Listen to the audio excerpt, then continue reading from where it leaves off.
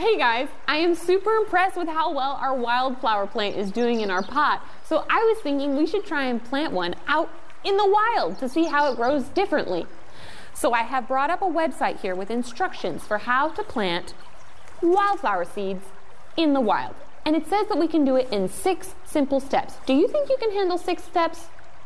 I think I can handle 6 steps. So let's get this party started. The first step is to identify the planting time, which that's news to me because I thought we could just plant them whenever we wanted. So let's go and find out when the correct time to plant wildflowers is. It says, okay, first we need to identify whether we live in a warm climate or a cold climate. Okay, so I guess there's like part 1 of step 1, but that's fine. We can handle that. It says, okay, according to the map here, we live in a cold climate, so that's fine.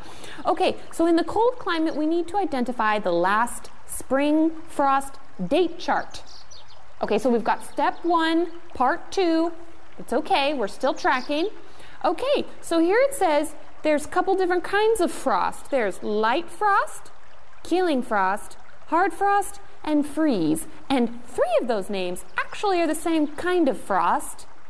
Okay, so step 1, part 3, is to identify which kind of frost we don't want. And it seems that light frost is okay, killing frost is bad. Okay, so killing frost ends at different times depending on where you live. Okay, cool. So they've got this handy list here. So step 4, we need to find our city on this list. Step 1, part 4. Okay, I don't see our city. Oh, but I do see Seattle and Portland. Okay, so we're just going to go with the city closest to us. So Seattle says we can plant them in April, and Portland says February. So those are 2 completely different times. So do we just add them together and then divide? Oh my gosh, this is so overwhelming. I don't know when to plant my seeds. I thought I could just go out and plant them in the ground. Do you ever get overwhelmed when there's too many steps to something that you thought was going to be a simple process? In the Bible, in the book of Colossians, Paul talks about just that. The people of the Bible had learned that God loved them, but they were afraid they wouldn't be able to love him back well. So they started creating all these rules about what it looked like to love God correctly. And then they started getting overwhelmed and discouraged, just like I'm feeling about trying to plant these wildflower seeds. So Paul writes to them and he says, don't worry, calm down. Our love for each other and our connection to one another and God will grow as God causes it to grow. Just like all the plants of the forest, they're not worried about what season they're in or whether or not there's enough water or sun or frost. They just grow because they know that God's going to help them to grow. And we can have that same confidence knowing that God loves us and that he trusts that we're loving him back the best that we can. We don't need to worry about putting extra rules or steps in place. Just let it grow organically, just like a wildflower would grow all by itself.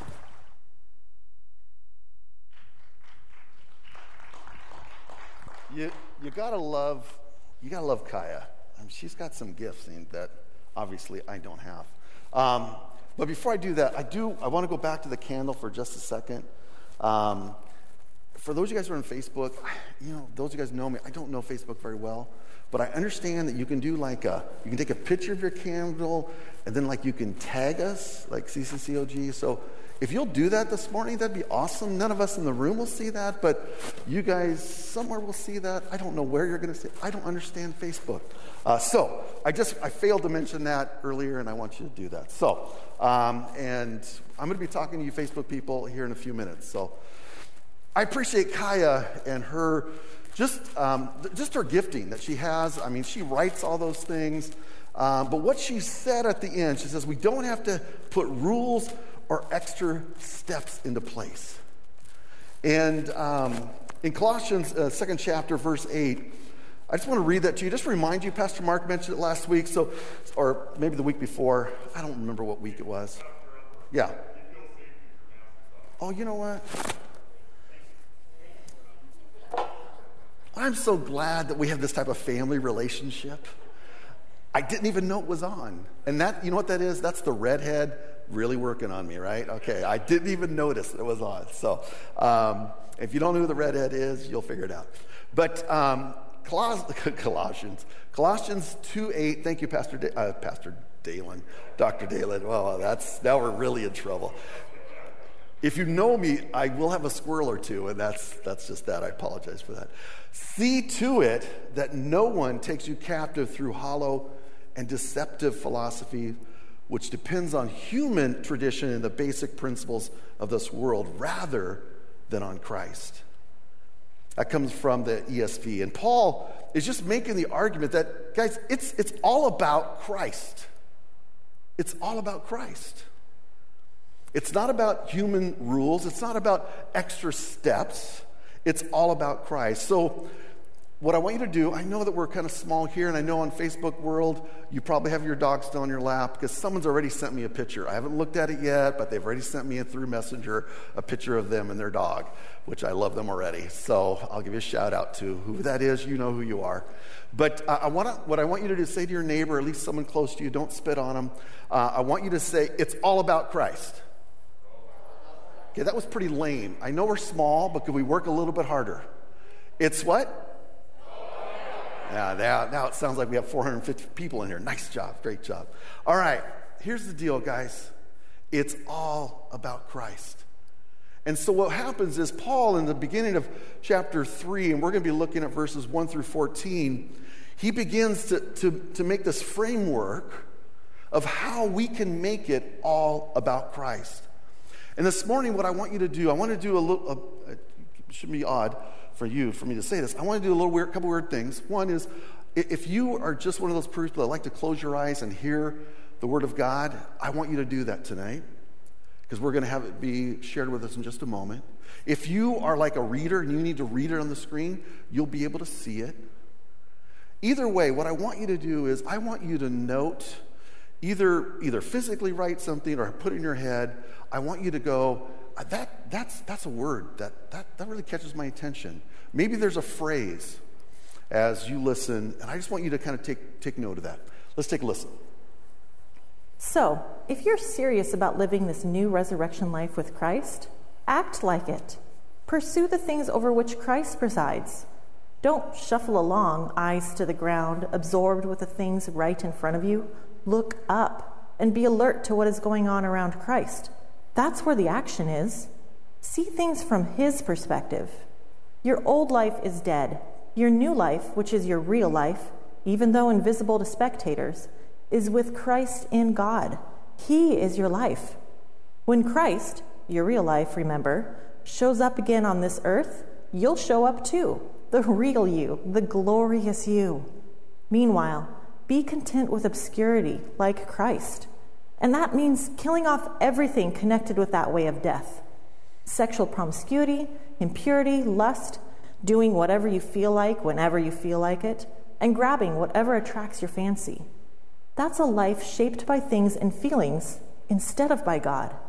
It's because of this kind of thing that God is about to explode in anger. It wasn't long ago that you were doing all that stuff and not knowing any better. But you know better now, so make sure it's all gone for good. Bad temper, irritability, meanness, profanity, dirty talk. Don't lie to one another. You're done with that old life. It's like a filthy set of ill-fitting clothes you've stripped off and put in the fire. Now you're dressed in a new wardrobe. Every item of your new way of life is custom made by the Creator with His label on it. All the old fashions are now obsolete. Words like Jewish and non-Jewish, religious and irreligious, insider and outsider, uncivilized and uncouth, slave and free mean nothing. From now on, everyone is defined by Christ. Everyone is included in Christ. So, chosen by God for this new life of love, dress in the wardrobe God picked out for you. Compassion, kindness, humility, quiet strength, discipline. Be even-tempered, content with second place, quick to forgive an offense. Forgive as quickly and completely as the Master forgave you. And regardless of what else you put on, wear love. It's your basic, all-purpose garment. Never be without it. Isn't that awesome? Never be without it. All right. Just give me any shout out. Give me a word. Anything you heard? Obscurity? Pursue? Love? Okay, good. Originally, if we would have been a normal service, I was going to ask one of my good friends, because she's been in the room with me. When I draw, when I write, she gets mad. She doesn't get mad. She's got school background. I won't tell you who it is, Ellen Davis. But she gets upset with me. Not upset, that's the wrong word. Because I don't write very well. Tammy says I talk the way I write, and I don't write very good. So that's how it is. These are my words. These are my 5 words that I want to talk to you about this morning that really just jumped out at me as I was listening and I was reading. And guys, I listened to this text multiple times in the last few weeks. And so I want to dive in. And here is what I love how Paul starts in chapter 3. Remember, he's talking to Christ followers, all right? And this is what he says. So if you're serious about living this new resurrection life with Christ, act like it. Has anyone ever said to you, act your age? It happens to me all the time, by the way. And I'm still, I claim that I'm in a 6-year-old body, but I still act like a 12-year-old. I am. That's kind of where my heart is. And so I resonate a little bit with Paul saying, act like it. But I think that Paul is really throwing down for us. I think he wants to know, are we serious? Are we serious about this Christ following thing? Are we going to act like we're serious? And I think he's asking us, are we willing to take the leap? Are we willing to take the plunge? Because it's all about Christ. And if it's going to be all about Christ, are we going to be serious and are we going to act like it? So guys, I got a little visual for you just to kind of see what it might look like for us to take a plunge.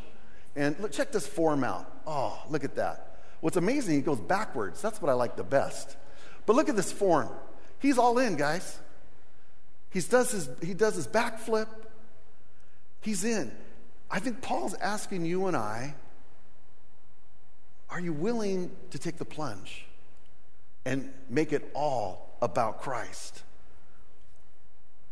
And I think that's something that we really need to ask today. Recently, I had read a statement from a guy by the name of Will Mancini. He's written a book. It's called Future Church. And what I'm about to read to you is very painful. It's been painful for me to read. It's been painful for me to listen to. It's been painful for me to process. But I think it's a good word that we need to hear. So this is what he says. And this is not to our direct church, but this is to the church, probably mainly in America. Our churches primarily produce worship attenders who attend a small group Bible study. Well, maybe 50% of the worship attenders attend a small group. And who serve in one of the ministries of the church, and most of the service opportunities focus on making the worship experience happen. Worship, tech, greeters, ushers, preschool, kids, students. He continues, I'm not saying that worship services or small groups or serving in the ministries of the church are bad. I want you to hear that. He's not saying that they're bad. But this is what he is saying. I'm saying that, unfortunately, the regular scheduled programming in most churches does not automatically or consistently produce a growing number of whole life, transformed, living on mission kinds of Jesus disciples. I'm going to read that to you one more time. I'm saying that, unfortunately, the regular scheduled programming in most churches does not automatically or consistently produce a growing number of whole life, transformed, living on mission kinds of disciples. We don't produce disciples primarily. We produce attenders. Can we just say collectively, ouch? Could you say ouch for me? Thank you, because it hurts me. It's like having a Band-Aid and it just rips off, and the nurse or doc put it on there with all your. They should have shaved it because it hurts. It's painful for me to hear that. But I want you to say, I do, as I say that, I want to say this, there's hope. There's hope. Here at CCCOG, guys, our vision is to transform the spiritual landscape of our community for generations to come. For me, guys, those are not just words that are written on that wall in front of that church office. They're more than that to me. It's my end game. And if I'm honest with you, and this maybe sound a little bit morbid, but it shouldn't surprise you. Guys, I'm 60 years old. All right? Let's do the math. My mom just passed away in July. She was 91. My dad passed away in 2006, and he was 77. If I do the math, I probably got a good 25 years. I got 25 years to create disciples that will change the spiritual landscape for generations to come. That's how we should be thinking, guys. Oftentimes, guys, I will think I'm 60. So what happened 70 years ago? A generation. That's about 70 years. What was happening 70 years ago that put my life in a different trajectory? I put it back to my mom, because it was in the late 40s that she would give her heart to Christ. That changed my trajectory of my life. And if I go 70 years back from that, it's funny. It's probably the holiness movement that was happening out of the Church of God in some Midwest town that I don't even want to call. I don't know who those people are. But somebody said, hey, we ought to go out to that west part of the world because they're messed up. And there's going to be a guy named Elmer. He's going to need Jesus.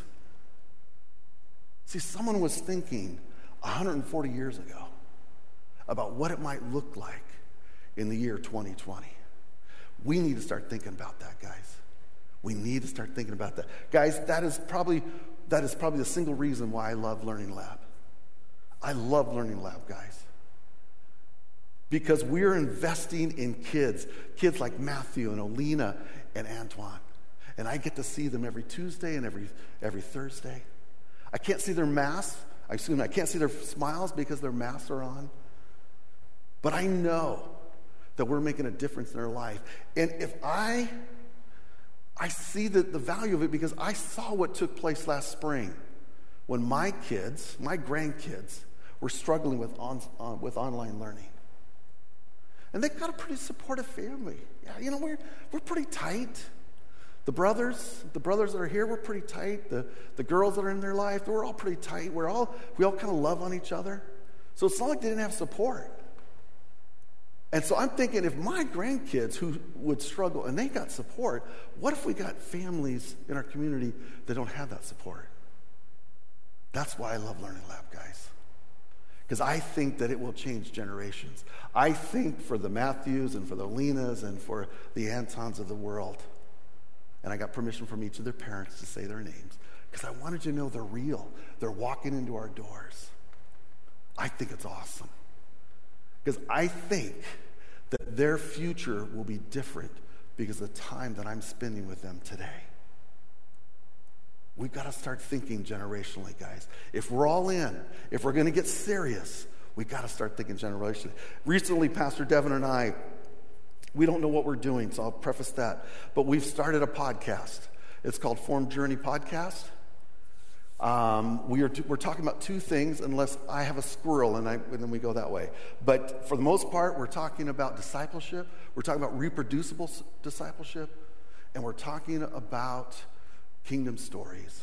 Because we believe, Dev and I believe, that God is at work. And when he is at work, we need to hear it. And guess what? This is maybe news to you, but you spend a whole lot more time away from this building than you do in the building. Do you guys realize that? Think about it. You're doing some incredible things at work all the time. And God is breaking through, and we want to celebrate those things. And so that's what Devin and I are doing. The other thing that we do here at our church, we have Form, which is our discipleship model that we use. And if you want to have any information on either one of those, you can go to, it's right there, formjourney.com is for the podcast. If you're interested in the discipleship model that we've chosen to use here in Form, you can go to formwa.com. That's formwa.com, because we're not the only Form. There's one in Indiana, there's one in Kansas City, and there's actually one in Portland. So it's not just us by ourselves doing something. We're collectively working with others. Guys, we need to get serious, and we need to act like it. And we need to start thinking generationally, guys. We need to think generationally.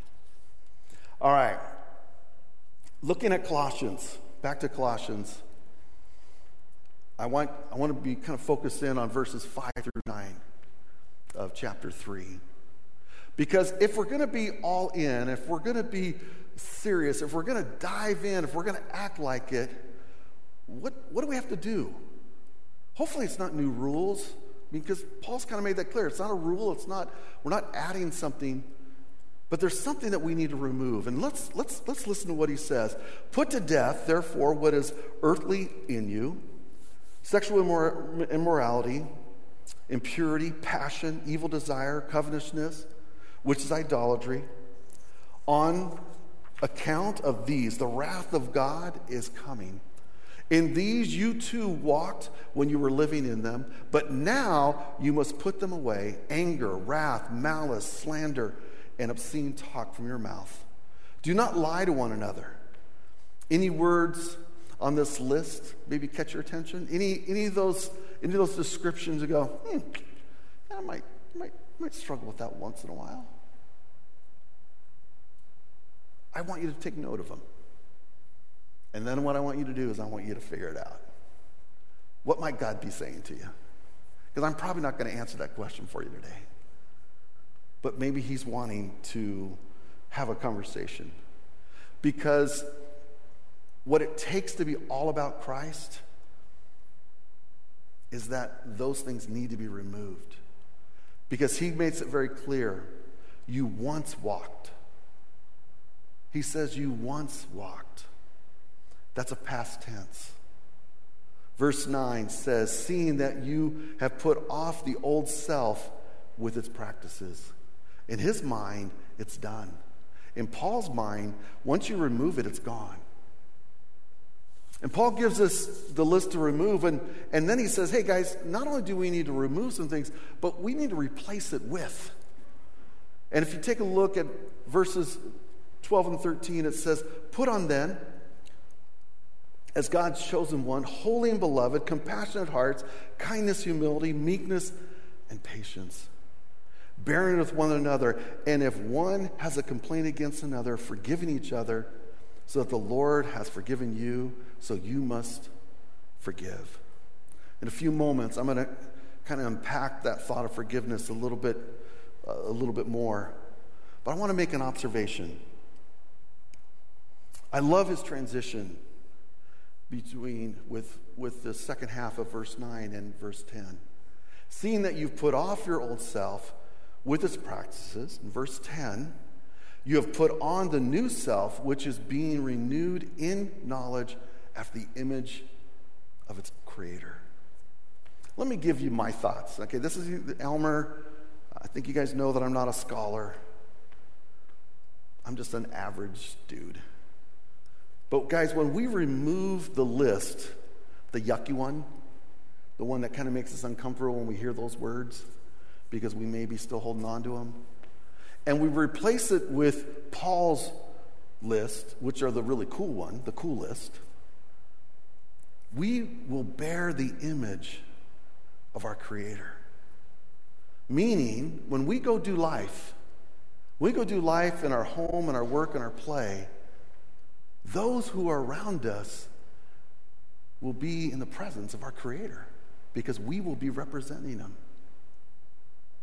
That's crazy to me. But I think that's what Paul's trying to tell me. I don't know what he's telling you, but I think that's what he's telling me. When we remove that stuff and we replace it, that we will then be representing Christ. Guys, I want to focus in on my last two words, with forgiveness and love. But before we do, I want to take a short squirrel moment. And it's an intentional squirrel, so I guess it can't really be a squirrel. But I want to take a look at verse 11. If you'll just take a look at it with me. Here there is not Jew, Greek, circumcised, uncircumcised, slave, free. But Jesus, it's all and all. I want to give you a couple other words. Democrat, Republican. Liberal, conservative. Right and left. Can you see it? I think Paul does. Paul says it's all about Jesus. He says it's all about Christ. I think maybe we need to be reminded of that. And I want to give you a little help, just a little help. I do not know this guy. His name is Dr. Paul Eddy, but I know a good friend of his, and her name is Stephanie. And he's actually answering, he's on a panel with a guy named Greg Boyd, and they're answering these questions, and this was taped probably 10, 12 years ago. But let's take a listen. It's just short, and he's going to tell us a thought. Let's play it. Because religion goes to the heart of the deepest, most profound things we believe, and politics goes to the heart of how we think humans should interact on this planet. What does Jesus tell us? Love God and love others. This gets down, religion and politics are the very core of who we are in terms of relationships, God and other people. And it can trigger amygdala, that reptilian part of your brain, so quickly when someone disagrees with you on this stuff that we hold so dear.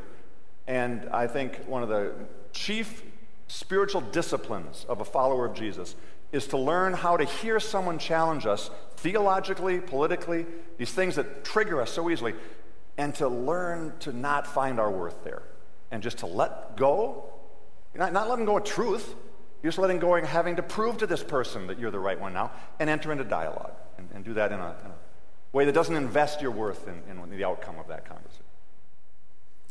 Guys, I hope that's helpful for you. And I would use the word worth, I would use the word identity. That we wouldn't put our identity in what we're trying to put forth. Because, guys, Paul says it's all about Christ. That's who it's about. It's all about Christ.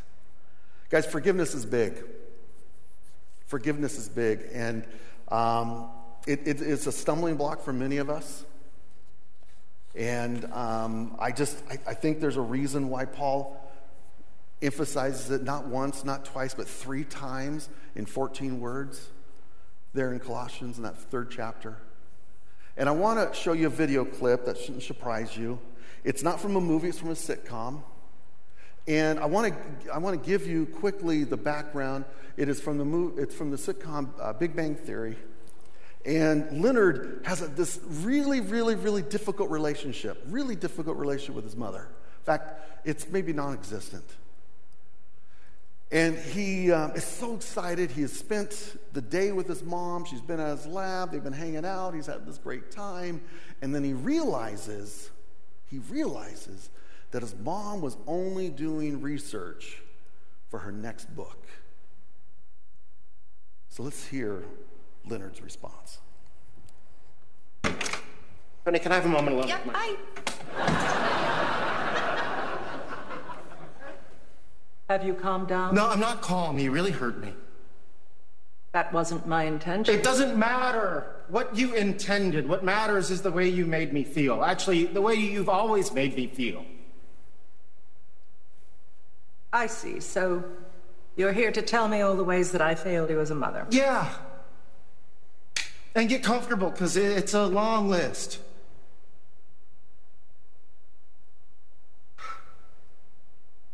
Is it happening soon?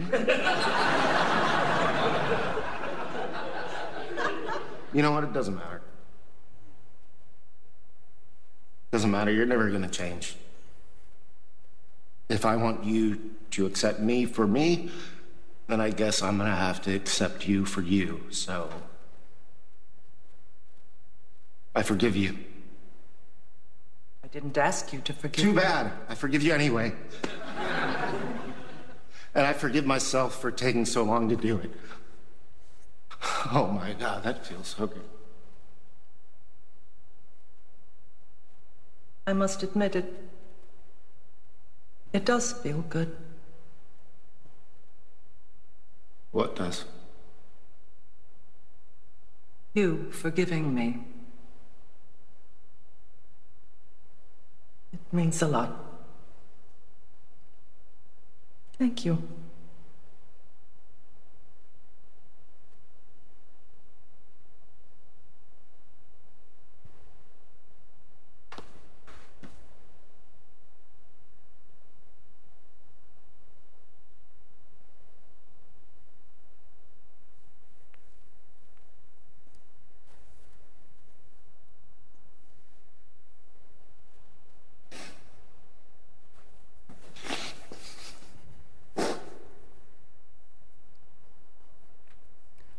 That was probably their first hug. Genuine hug.